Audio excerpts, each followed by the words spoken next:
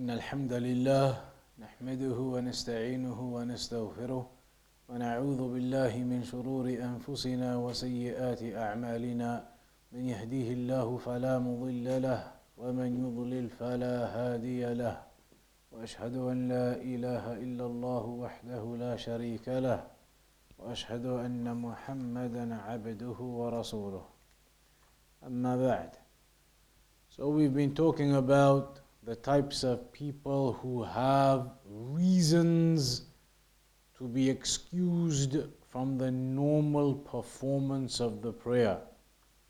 So we mentioned, for example, those who are ill. The one who is ill or has some problem medically, then they have some exceptions when it comes to the prayer. Physically, for example, if they can't stand, they can sit and pray. If they cannot sit, they can lie down and pray. So there were some exceptions like that for the one who is ill or has some medical problem. Also, we discussed the traveler. The traveler is allowed to shorten and is allowed to combine once he actually begins and falls into the categorization of being a traveler. Today we'll mention then another category, another type of reasoning where there is some leeway in the performance of the prayer or the manner of its performance, and that is Salatul Rakib, the one who is riding upon an animal, and in our times, things like aeroplanes. So what is the issue here? من أهل الأعذار الراكب إذا كان يتأذى بنزوله للصلاة على الأرض. One of the excuses or reasonings allowed for these exceptions in the performance of the prayer or the manner of its performance is somebody who is upon a riding animal, and it would be harmful for him to come off and to pray on the floor. It would be harmful for him to come off and pray on the floor, on the ground. Or it could be that he is not able to get back onto his riding animal if he was to get off. Maybe he is unable to get back onto his riding animal if he got off. أو يعجز عن الركوب إذا نزل. Or he fears that if he stops and gets off and prays, his other companions, the rest of his group, will go ahead and he will become lost, for example. Or he fears that if he gets off his riding animal, he may be in some danger. He may be in some danger if he gets off his riding animal. Perhaps there are predatory animals around, so he needs to stay on top of his camel, for example. Maybe the enemy is around, so he needs to carry on moving. So there may be reasons why a person is unable to come off the riding animal and pray on the ground. And there is a narration mentioned here that on one occasion the Prophet ﷺ was with his companions and he was upon his riding animal, and it was raining and all of the ground was difficult, muddy basically, and very difficult to get into and to step onto and to pray upon. So when the time for the prayer came, he commanded the mu'adhin to make the adhan and the iqamah. He went forward, the Prophet ﷺ went forward on his riding animal and led the prayer prayed upon his riding animal.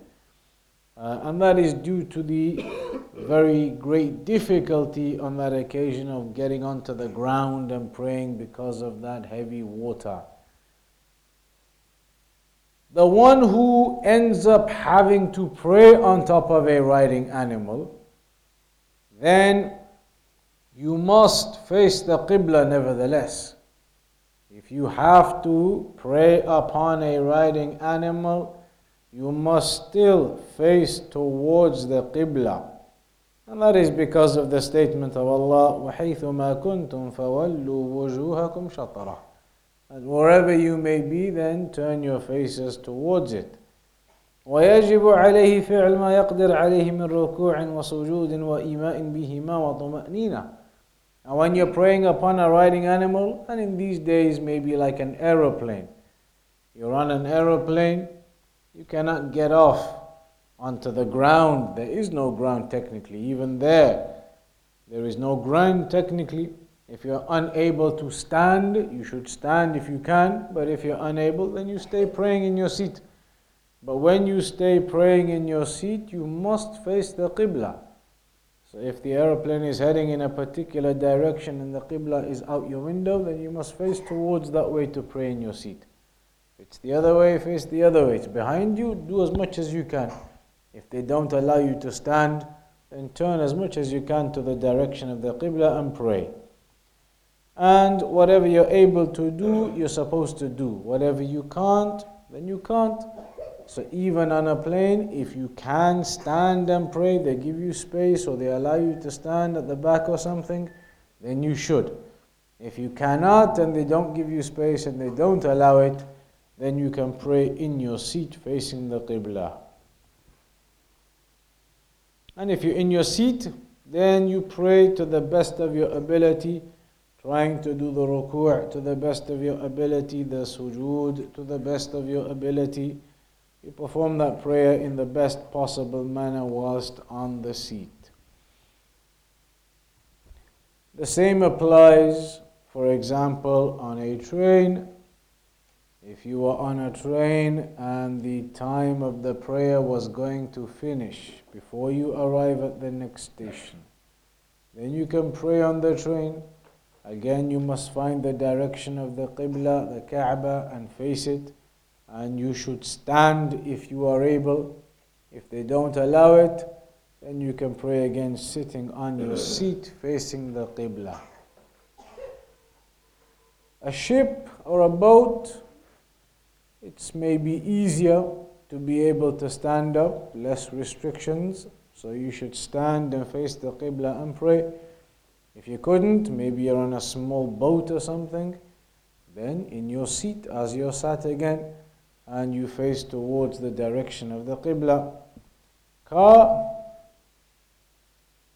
What about car?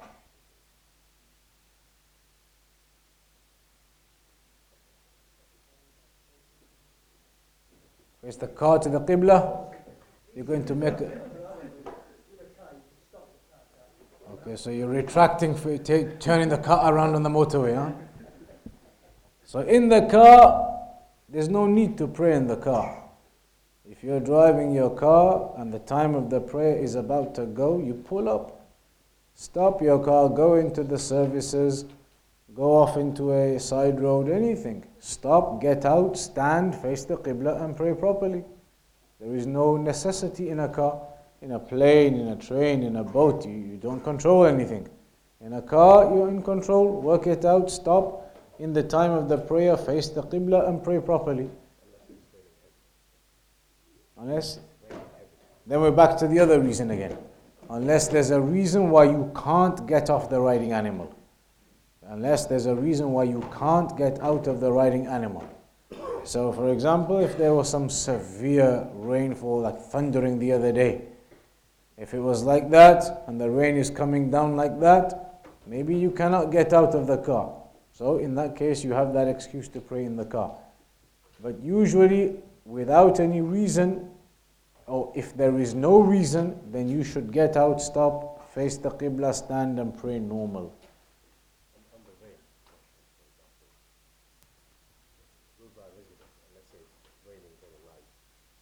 About coming to the masjid?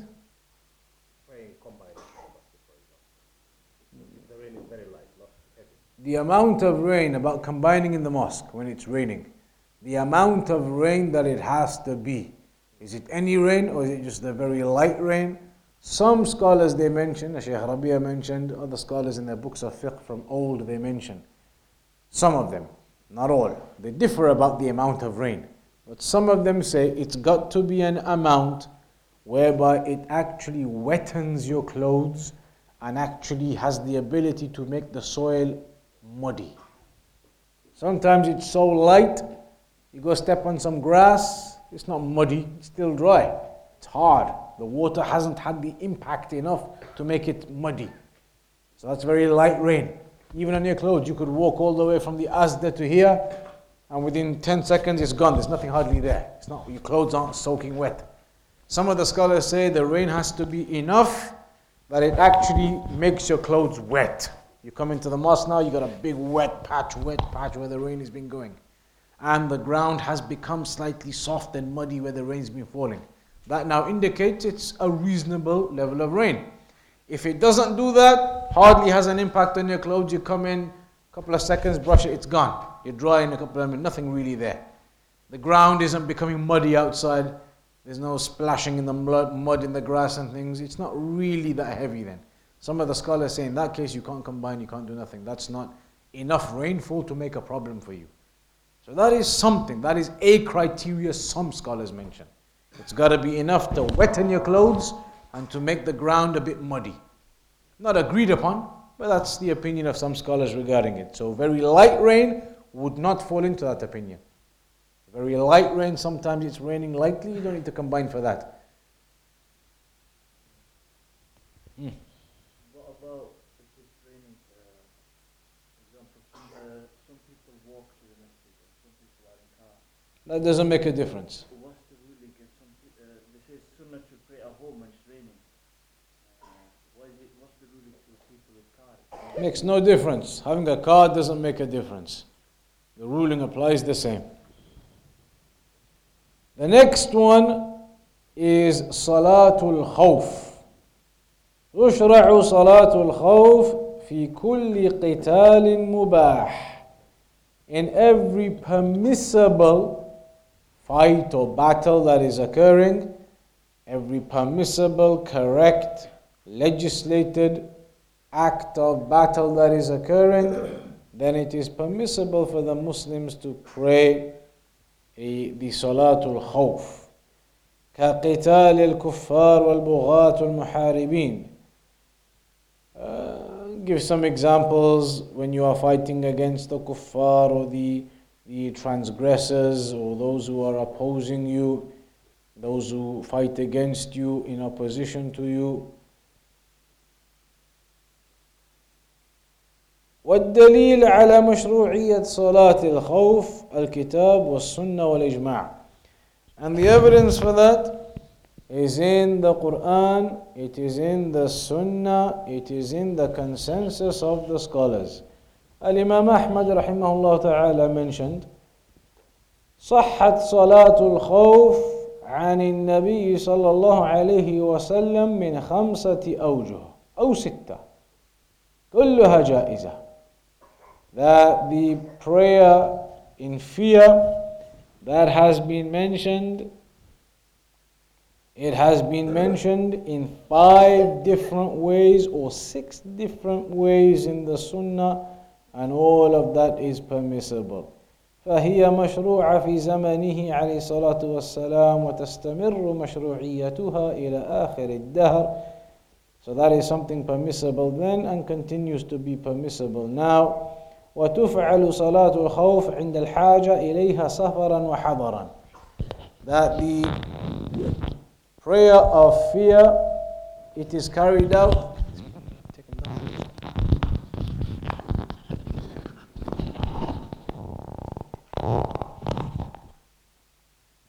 The prayer of fear, it is carried out at the time of need, whether you are traveling or you are resident. That's irrelevant. As long as these other conditions we're going to mention now are in place. إِذَا خِيفَ هُجُومُ الْعَدُوِّ عَلَى الْمُسْلِمِينَ. If it is feared that the enemies will come and attack the Muslims, then it's permissible, because the reasoning here is not about traveling. The reasoning here is fear. Fear of the enemy coming. لكن صلاة الخوف في الحضر لا يقصر فيها عدد الركعات، وإنما تقصر فيها صفة الصلاة. وصلاة الخوف في السفر يقصر فيها عدد الركعات إذا كانت رباعية. So now the Shaykh says, if you are traveling when that battle occurs and this fear occurs, then in that case the number of raka'at prayed is shortened. You can shorten the number of raka'at. However, if you are resident when this occurs and this fear occurs, you don't shorten the number of raka'at, you simply shorten the description and the method of praying. It is shortened rather than becoming long because you fear the attack.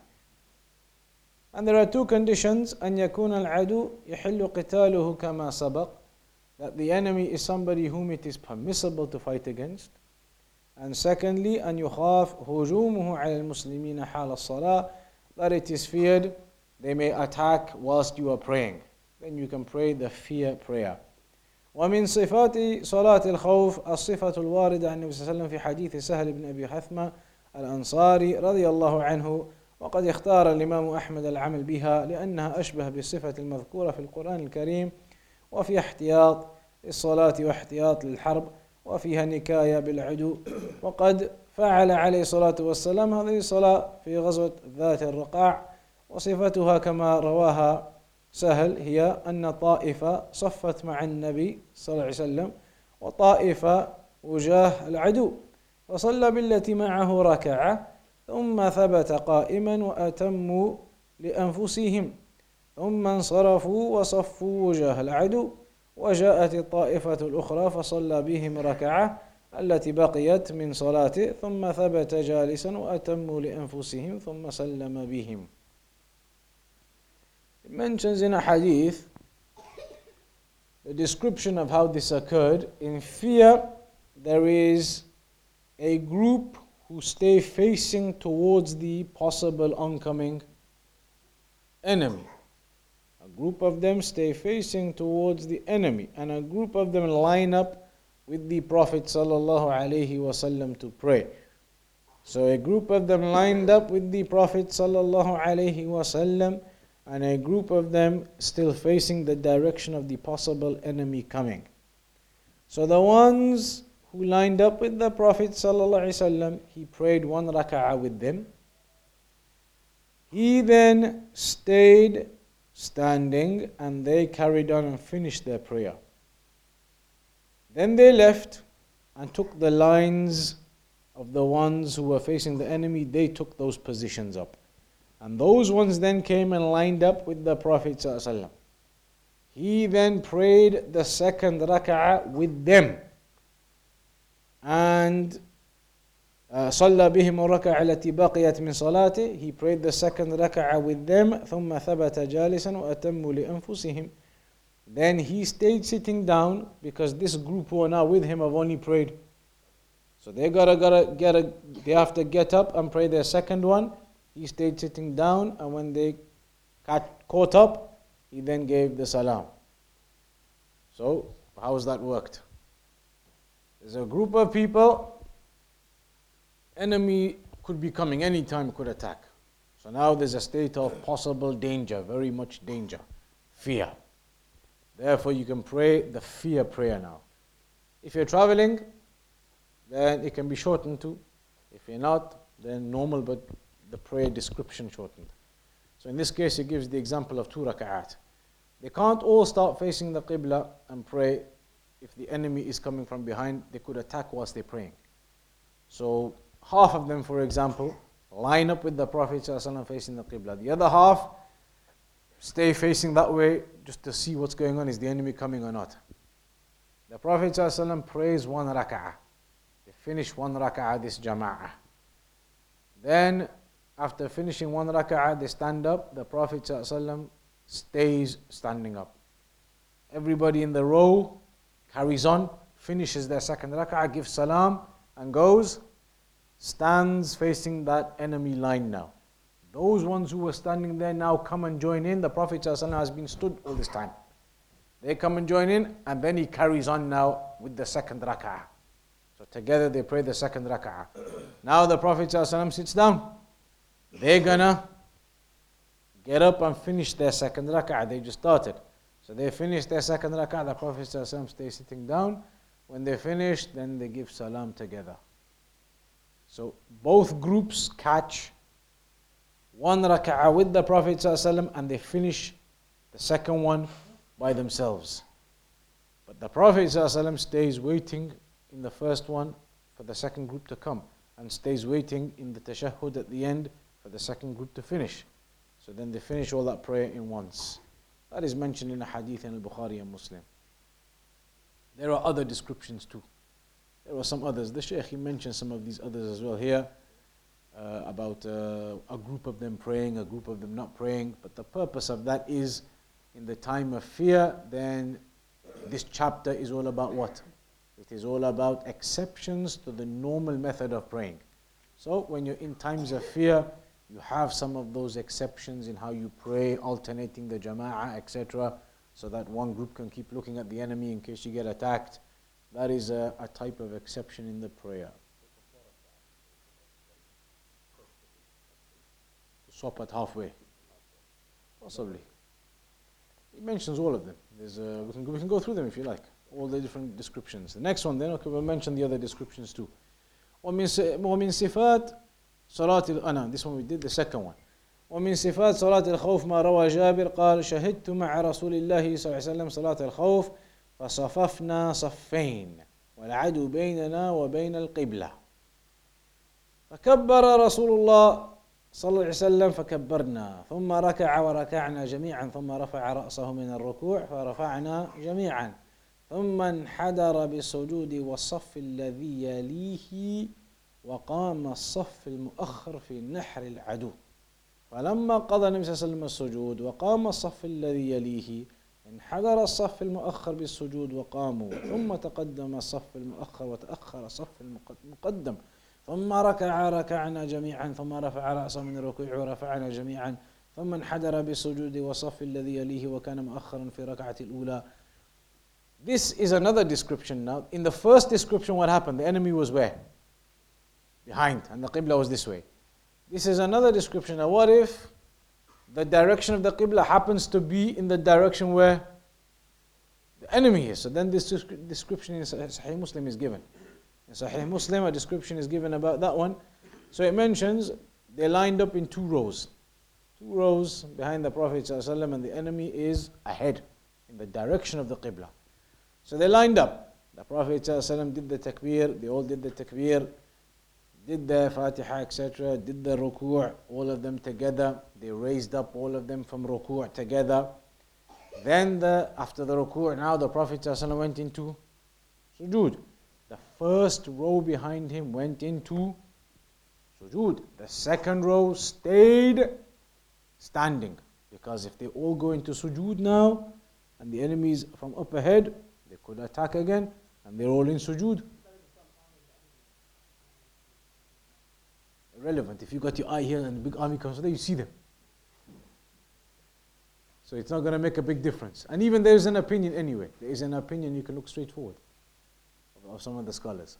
But anyway, if a row is standing, even looking down, you will see without doubt. There is no doubt. So anyway, the one behind, they قام الصف الذي يليه. The second row, they stood. انحدر الصف المؤخر نعم فلما قضى النبي صلى الله عليه وسلم السجود. So when the Prophet صلى الله عليه وسلم finished the prostration, وقام الصف الذي يليه, and then they got up, and the row that was with him, انحدر الصف المؤخر بالسجود. So now then the second row that still got to go down into sujood goes down into sujood, because now the first row and everybody is up and they can see again now. وقاموا, and then they get up. ثم تقدم الصف المؤخر وتأخر الصف المقدم. So now when the second row was caught up, now they swap positions with the first row. They go forward, the first row comes back. So now they've swapped positions and everybody has finished one rak'ah. And the first row has swapped positions with the second row. Then they do the Fatiha section, standing section all together. They do the ruku' all together. Then the first row ثم انحدر بالسجود والصف الذي يليه وكان مؤخرا في الركعة الأولى. Then they go into sujood and the first row goes into sujood with him. That was the row that initially had to stand up and wait the first time round. Now they've swapped. And the second row now stands up waiting. They were the ones who initially got to go down first in the first rak'ah. They've swapped. فلما قضى صلى الله عليه وسلم السجود وقام الصف الذي يليه انحدر الصف المؤخر بالسجود فسجدوا ثم سلم صلى الله عليه وسلم وسلمنا جميعا. So then when the Prophet صلى الله عليه وسلم and that first row finish, the second row then does their part and then they all sit together. The first row they wait, the Prophet صلى الله عليه وسلم waits, and then everybody gives salam together. That is if the enemy is in front of you in the direction of the Qibla. Then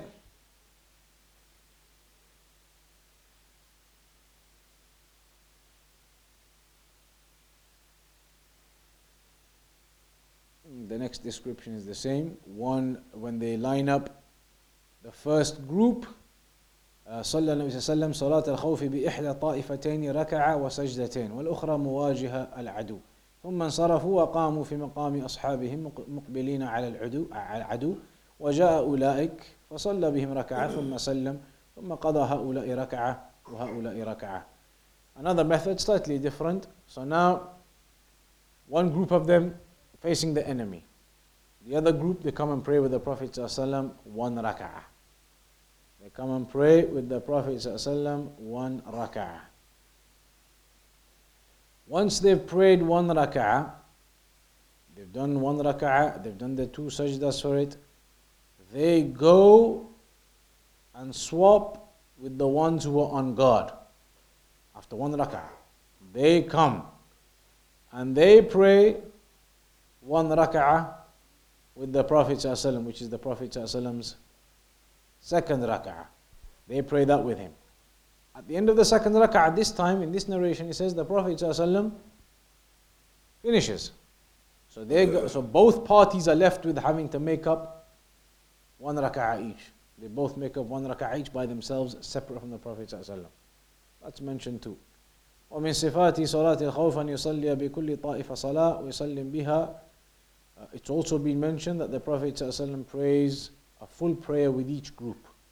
Each group comes, prays, another group keeps lookout. They finish their prayer complete, they go, the other one comes, finish their prayer complete and go. أقبلنا مع رسول الله صلى الله عليه وسلم حتى إذا كنا بذات الرقاع قال فنودي للصلاة فصلى بطائفة ركعتين ثم تأخروا فصلى بالطائفة الأخرى ركعتين فكانت لرسول الله صلى الله عليه وسلم أربعة وللقوم ركعتين أو ركعتان. In this one it mentions how the Prophet ﷺ prayed two raka'at. This one is the resident one. He prayed technically, because he prayed two raka'at with the first group. They then leave, finished and go. Second group comes, they pray two raka'at to the Prophet ﷺ. But the Prophet ﷺ didn't give salam after the second one. So he ended up praying for a 4 rak'ah prayer, but the groups came and prayed 2 and 2. That is possible, mentioned as well. وهذه الصفات تفعل إذا لم يشتد الخوف فإذا اشتد الخوف بأن تواصل الطعن والضرب والكر والفر ولم يمكن تفريق القوم وصلاتهم على ما ذكر وحان وقت الصلاة صلوا على حسب حالهم رجالا وركبانا للقبلة وغيرها يومئون بالركوع والسجود حسب طاقتهم. In the middle of battle, not the enemy is down there, could come any time. Enemy is here, they're throwing arrows, this is happening, that's happening. In the middle of battle, time for prayer, what do? In that one it says then those types of descriptions don't apply. You pray as you can. You're on your riding animal, you're on your whatever your situation is, you can't do full ruku sujood, you can only do with signals, whatever you can do, however you are able to the best of your ability, whether you face the Qibla, you don't face the Qibla. Even that, if you can't face the Qibla, it's not a necessitation in that time. Whether you're on your riding animal, whether you're on the ground. In that situation then, when the time comes, you do not delay, you try to pray upon whatever state you are able to pray. So it could be on your feet, you are standing, could be on your riding animal, could be facing the Qibla, could be not facing the Qibla, if that is something where engagement of battle is occurring. It is recommended that you carry your weapon in your prayer during that time. That is mentioned, that you carry your weapon during the prayer in that time.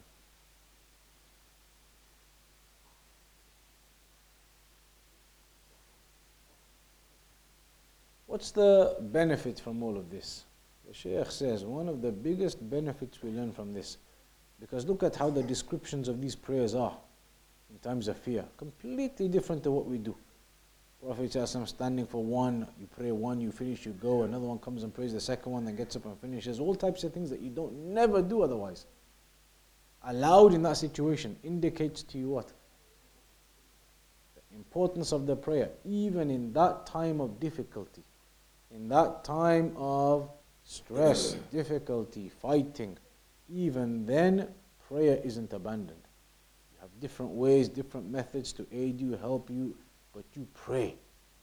Pray in whatever methods from these methods are suitable, but you pray. So even in those times, how the Sharia has given us precise rulings on how you do it and how you put it together, the prayer, and what you can do to keep guard and protect and still pray, shows you the importance of the prayer even at those times.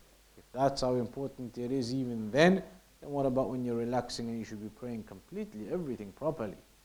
No excuse for anybody to neglect their prayer and you're not in any type of battle or anything. Anyway, Jama'atu, look at that too, Sahih. In Jama'ah as well. In Jama'ah they are praying in those examples.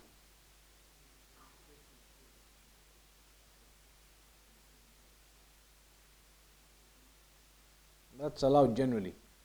Generally it is permissible to break off your prayer in times of necessity. Any necessity, it is permissible to break off the prayer. Necessity. That's possible. You're praying in the kitchen, you got your gas on, suddenly your toddler gets away from you, and in the corner of your eye you see him going towards the gas. For example, hot boiling water on top everything. You see him going there, you see him climbing next to you on the gas. Permissible to break off your prayer and go. If you don't need to break it off, you can just make a movement and grab him, keep praying, stay in the prayer. If you can't, you need to, or maybe he pulls it and it falls or something. Maybe the pan falls. Now you just have to break your prayer, quickly go grab him. You got to do it. When necessity occurs, you have to do it. Some of the scholars give an example. In this country, it's not going to happen. But if you're in Egypt or some place, you're out in the desert, mashallah, big scorpion comes. You're praying, they mention in the books of fiqh, you're praying, big scorpion comes. You're going to have to break your prayer. Either if you can still in your prayer kill it, carry on, okay. If you can't, big group of scorpions, they all come out of the ground, you have to get out. So in necessity, you're allowed. In necessity, you can break your prayer. Or like they say, for example, saving somebody's life. You're praying, next thing you know, you hear a massive explosion next door, gas explosion. You hear a huge explosion, screaming, everything. You can break your prayer and go to help the people and aid them and save their lives. So necessity, it's allowed to break the prayer. That would certainly be necessity then. What kind of? That's if the enemy is attacking. You can study that inshallah when you get older as well. What's your advice? Fajr in Jama'ah, there are narrations. Pray either with Ahlul Bid'ah or they don't attend the Jama'ah in the masjid. Praying in Jama'ah, generally praying in Jama'ah, that is something some of the scholars, they even say it's obligatory for the men. There are even opinions, not the strongest opinion, but there are opinions your prayer is invalid if you don't come pray in the Jama'ah. Of course the correct opinion is your prayer is still valid, but you are missing a large amount of the reward and you are against the sunnah. Sunnah for the men is to pray in Jama'ah, to come and fill the masajid, to stand side by side. Fajr and Isha, there are specific narrations mentioned about them. The munafiqeen, which prayers are hardest for them? Fajr and Isha. So everybody should make that effort to come and pray in Jama'ah firstly. Secondly, you should make the effort to come and pray in jama'ah with Ahlus Sunnah. If you don't have ability, no problem. You live half an hour away, you don't have a car. Okay, what can you do? If you have facilities, you have a car, you have somebody who can pick you up, you're able to get to this masjid, then you have no excuse to go pray anywhere else. If you're able to get here, you have the ability, then you have no excuse to go elsewhere. It's going to take a couple of minutes extra. That's better for you to come and pray with Ahlul Sunnah for the 2 or 3 minutes extra to get here instead of your local place. So pray in Jama'ah and pray with Ahlul Sunnah. Praying with the people of innovation is no good for you. No good for you, no good for your hearts. When you pray in that Jama'ah, you don't have the same type of tranquility as you pray with Ahlul Sunnah. There is a huge difference in praying in the mosques of the people upon innovation than praying in the mosque of the people of the Sunnah. So Jama'ah, no doubt, is vital importance in the first place. But then on top of that, it's not just about saying, okay, I'm going to go in Jama'ah, my local place. It's a very big thing to pray with Ahlul Sunnah, not to go with the mosques of innovation. You need to come to the masjid of the Sunnah, pray upon the Sunnah, pray upon the revelation, a guidance of the Prophet ﷺ. You're going to go to one of those places, you can barely finish your Fatiha, already they finish their 3 raka'at. They don't let you do Ameen in some of them. Nobody joins the rows, nothing. On the walls, all sorts of things, who knows what they are writing. You shouldn't go to those places. You should pray in the masjid of the Sunnah. You have a masjid upon the Sunnah, and why are you going to go anywhere else? It makes no sense. So pray in Jama'ah and come and pray in this masjid, even if it is 2 or 3 minutes longer to get here.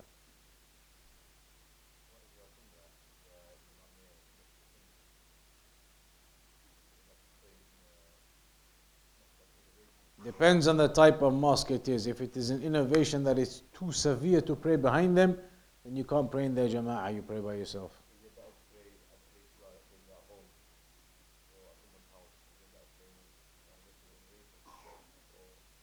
Why are you going to go, like we just said, if the mosque is an innovation that is too severe to pray behind, then you don't go there. Then you just pray at home, you pray with your colleagues, make Jama'ah. You're in an area where there is no mosque of the Sunnah. The only mosque is a mosque where they've got a tomb in the corner, for example. What are you going to do? You cannot go to that mosque. There's no other mosque within 50 miles. Khalas, you and your friends, you get together, you make Jama'ah and you pray.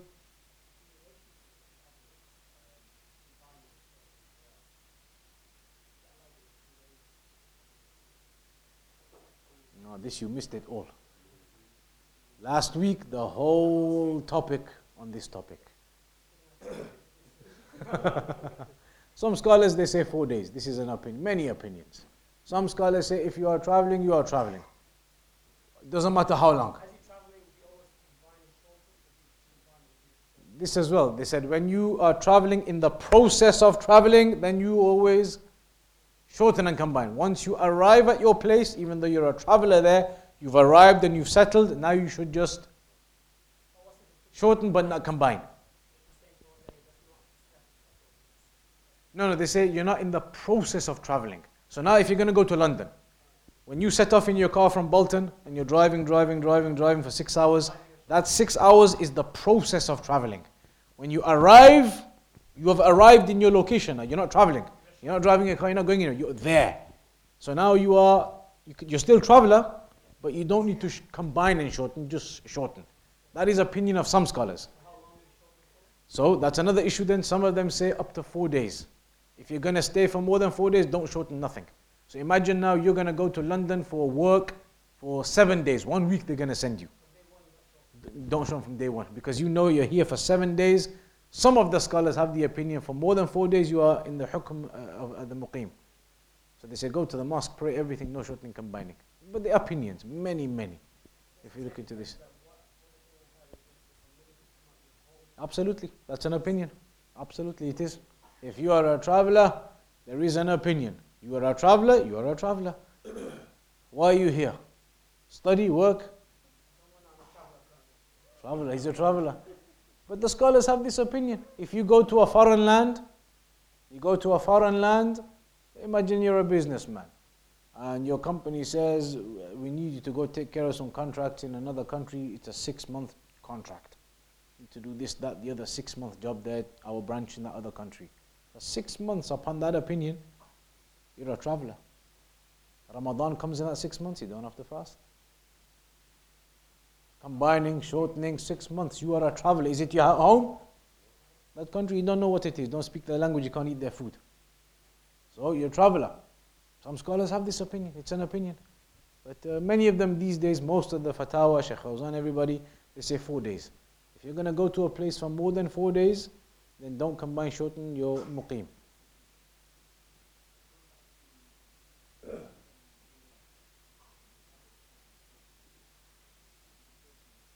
They carried on praying. There was no necessity for them. What happened for them? Necessity, for example, now in that same situation. Imagine we're praying here now. One brother has a seizure, for example. We're all in Jama'ah, 30 of us here now. We're praying, one brother has a seizure. There's a necessity now for maybe 1 or 2 people to break their prayer only. The 1 or 2 who are next to him. Or if there was a doctor in here somewhere, you could say the necessity is upon him. 1 or 2, there's no necessity for all of us to break our prayer.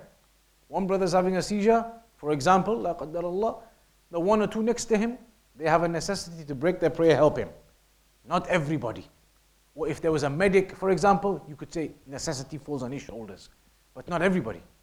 Necessity is not upon everybody. Everybody breaks their prayer, what's 30 of us going to do? One brother's having a seizure, only 2 or 3 are going to help him and do what you need to do. So necessity wouldn't apply to everybody in that situation. If it was like the other example we gave, a big blast happens, you hear a bomb go off or a gas pipe explosion. Now you may say necessity for all of us to break, because now there's even a threat and danger upon us. Big gas blast, we need to break and get out of the building. That's a necessity upon everyone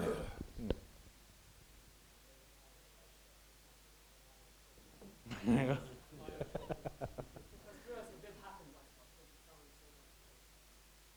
Well, you know, like in the summer months, in this country, there are some scholars in this country, for other countries, they give the fatwa about combining anyway for the summer months. Some of the scholars have this fatwa about combining Maghrib and Isha. Now some of the mosques, they do it, combining Maghrib and Isha for the summer months. It is a fatwa of some of the scholars because of the timings and everything, regardless of travel. Muqim, everybody. There is a fatwa of some of the scholars allowing that. Doesn't mean it's the strongest fatwa, but there's a fatwa. Some of the scholars do allow it. Others, they don't. Nobody, the fatwa of Bolton, in that case, the fatwa of Bolton is no combining. But this, the issue of the combining, it's in the summer months, it's old, it's not new. These fatwa about the summer months combining have been here for a decade or more. It's not just recent now. This has been a decade or 12, 15, almost 20 years. These issues, because the same problem we have now in the summer in the UK has been happening every year. So 20 years ago they asked about, the scholars about these issues, about combining in the summer months. And some of the mosques in this country have been doing this combining thing for 20 years almost. A long time. But it's an opinion of some of the scholars about it, but many of them, they don't give that fatwa. The permanent committee of the scholars, Sheikh bin Baz, Sheikh Ahmed Najmi, Sheikh Zaid, Sheikh Al-Hiddan, most of them, they don't give the fatwa about combining. And it's simple to understand why. The prayers have been given at fixed times. And unless you have some justification, you can't take them out of the fixed times. Some of the scholars may allow the justification of the timings. Timings are completely out. So therefore it's a justification. But the permanent committee of scholars, they said, some of the Scandinavian countries, you know, in Norway, those places, fasting in Ramadan, what happens? 22 hours. Here, 18, 19, there, 22, 23 hours. They asked the permanent committee of scholars, what do we do? How are we supposed to, what can we do? You know what the answer of the permanent committee of scholars was? Sheikh bin Baz and everybody. They said, for the one who is capable, then you have no justification for anything. You fast 23 hours. As long as the sun comes up and it goes down within a 24-hour cycle, and it does. It's only 1 hour, but it does. It goes down and it comes up, and there's a 1 hour gap. So it fits within 24 hours. It goes down and it comes up within 24 hours.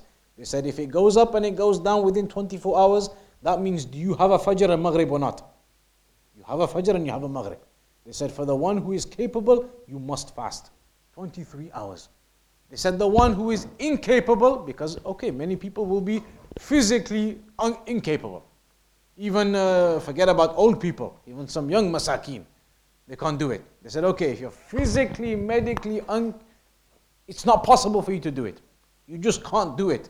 You're gonna end up in seizures after 2 weeks. Then okay, you can miss then because you're incapable of fasting, and you make them up later on in the winter months when it's a bit smaller. But otherwise, no justification about it's long and 23 hours and therefore can we shorten, can we do this, can we do that. The point being, they gave that fatwa the same as the prayer. The prayer now has fixed times. The fast has fixed times. They said just like the prayer, you can't just move prayers out of their times because of these reasons. There's a Fajr, there's a Maghrib, there's a Dhuhr, there's an Asr. It's happening in 24 hours. You have to keep those prayers in time just like you have to keep the fasting in time. You can't start saying, okay, shall we open our fast at Asr time? Difficulty, 23 hours. Let's open the fast at Asr time in that case. Make it 17 hours or something. They said, no, this type of justification doesn't work. And the reason they give is the hadith of the Dajjal. When the Dajjal comes, one day will feel like, the first one feels like a year. In that year, are they only going to pray 5 times? Once every 2 months or 3 months each prayer. Dhuhr after 2 months and 2 months Asr, like that? They're going to be estimating every day. 5 prayers, they're going to estimate a 24-hour cycle and carry on praying normal. This is the biggest evidence the scholars they use. They say regardless, if you've got a 24-hour cycle, you've got to pray. On the day of the Dajjal, they don't even have a 24-hour cycle, and still they are going to estimate the right times of the prayers and pray. You have a 24-hour cycle. What gives you the right to take the prayers out of its time? It's very strong. But nevertheless, there are some scholars who allow the combining. For various reasons, whatever it may be, some of them allow it. But in your circumstance there, upon the opinion of the 4 days, if you're following those types of opinions, then you wouldn't be able to justify it with that. That it's, I'm tired, etc. Which ruling? Permissibility to combine in summer?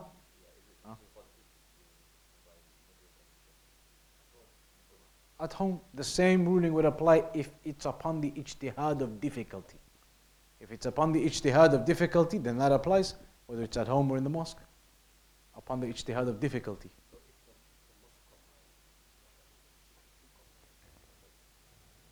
Not necessarily. Not necessarily. Well, why would that be linked? To get there? No, sisters can combine anyway. If you're following the fatwa, if you're following that fatwa of combining because of the ijtihad of it being the issue of difficulty, then the issue of difficulty comes down to time. Isha is at 11 o'clock, 11:30, Fajr 3 o'clock. That issue of difficulty applies whether you're at home or whether you come to the mosque. Coming to the mosque only takes an extra 15 minutes. So the scholars, they would allow that combining for the sisters. If they didn't need it, then you don't need it. If somebody doesn't follow that opinion, you don't follow the opinion of combining in summer, then some of the scholars say if you go to a mosque and they're combining, it's preferable that when they get up to pray the Isha, just pray Nafil. You don't follow the opinion of combining, you don't follow the opinion of being able to take Isha out of its time, then just pray Nafil so that you don't break off from the Jama'ah, if you can. If you can't and you gotta go, you gotta go.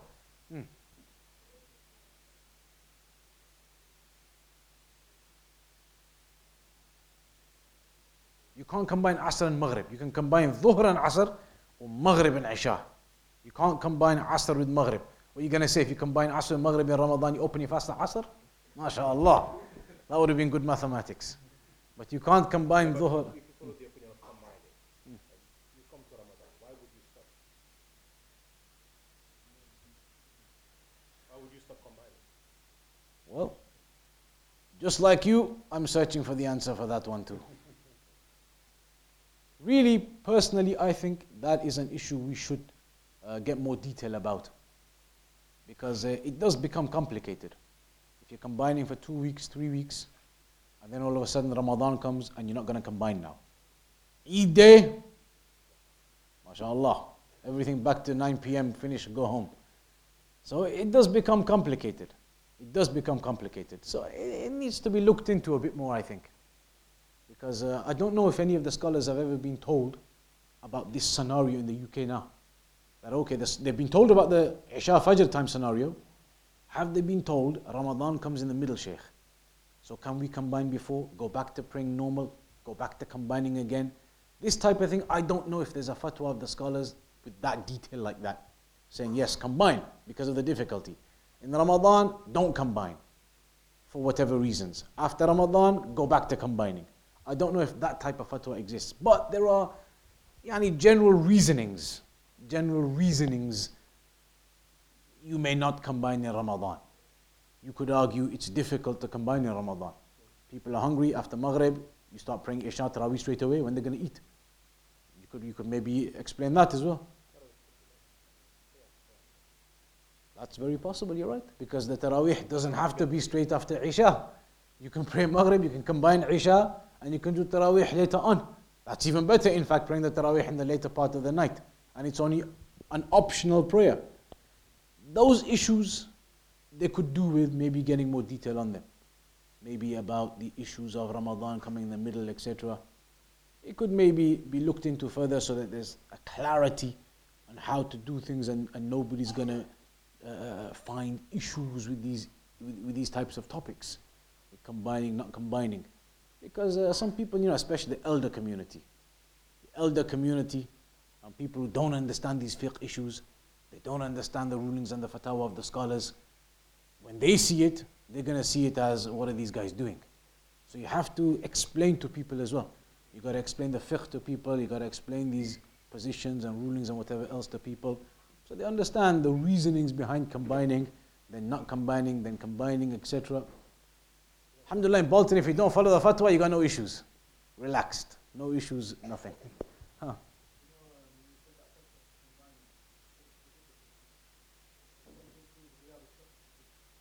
Ghiyab al-Shafaq, that's another issue. But Ghiyab al-Shafaq makes it even weaker then. Because that opinion, if it's upon that, the opinion of the Jumhur, I say Jumhur, the permanent scholars, everybody, it becomes even stronger. Because the Ghiyab thing goes exactly into the hadith of Dajjal then. So now you can't tell, Isha technically doesn't enter. Because the twilight never disappears in the summer. In the summer, the twilight never disappears. So technically, Isha never enters. No, the twilight, the redness, the blue, it stays. In the good summer months, it stays in the UK, stays. Yeah, absolutely, it does. The whiteness stays all night. No, the redness, but that where the twilight is, it never goes dark. That whiteness, the light stays. So that. But the shafaq goes. No, perhaps, but not completely. The shafaq, there is a good argument in the UK and these countries that it never disappears. There's always something you can see. So if that's the case, and the argument is about the shafaq never disappearing, then it becomes even weaker. Because then it falls directly into the hadith of Dajjal. In the hadith of Dajjal, when the day feels like a year, so the times of the prayers don't enter. Because one day takes a year to finish. So how do they pray? Estimate the times.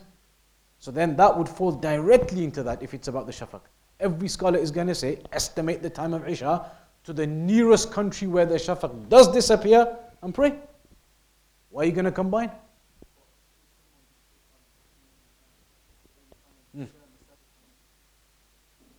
Yeah. We do the cycle before Ramadan. We do the cycle. Small variations don't make a big difference. Small variations. But if a mosque came along and said we're praying Isha 55 minutes after Maghrib, there's a problem. Because their estimation is going to be clearly slightly faulty. But 1 hour 15 in al-Qura and those places, 1 hour 15 I think it is. 1 hour 30, 1 hour 25, 1 hour 35. Those kinds of gaps, variations, nobody can say anything. So somebody comes along now and says 55 minutes or 45 minutes after Maghrib, it's Isha. Now you can see the whole world. Shafaq never disappears in 45 minutes. So then that's maybe too early how their estimation is. 1 hour 10, 20, 30, beyond that, it's no big deal. Alright, we'll conclude upon that today then. Next week, no lesson again. Next week is the conference in Birmingham. So everybody next week, are you doing a coach this year? The coach? maybe inshallah everybody push the admin to get you a coach. So next week, Birmingham conference, Friday, Saturday, Sunday. Sheikh Khalid al-Dhafiri is coming from Kuwait as well. All the brothers, the du'at, everybody's going to be giving lectures as well. Full weekend, Friday to Sunday. So inshallah ta'ala, next weekend make an effort to go down there. This will be cancelled. All the lessons up here, every lesson in the UK will be cancelled. It will be just the Birmingham conference. So inshallah ta'ala, try and make an effort to go there next week, and we'll carry on with this in 2 weeks then. وصلى الله على نبينا محمد وعلى آله وصحبه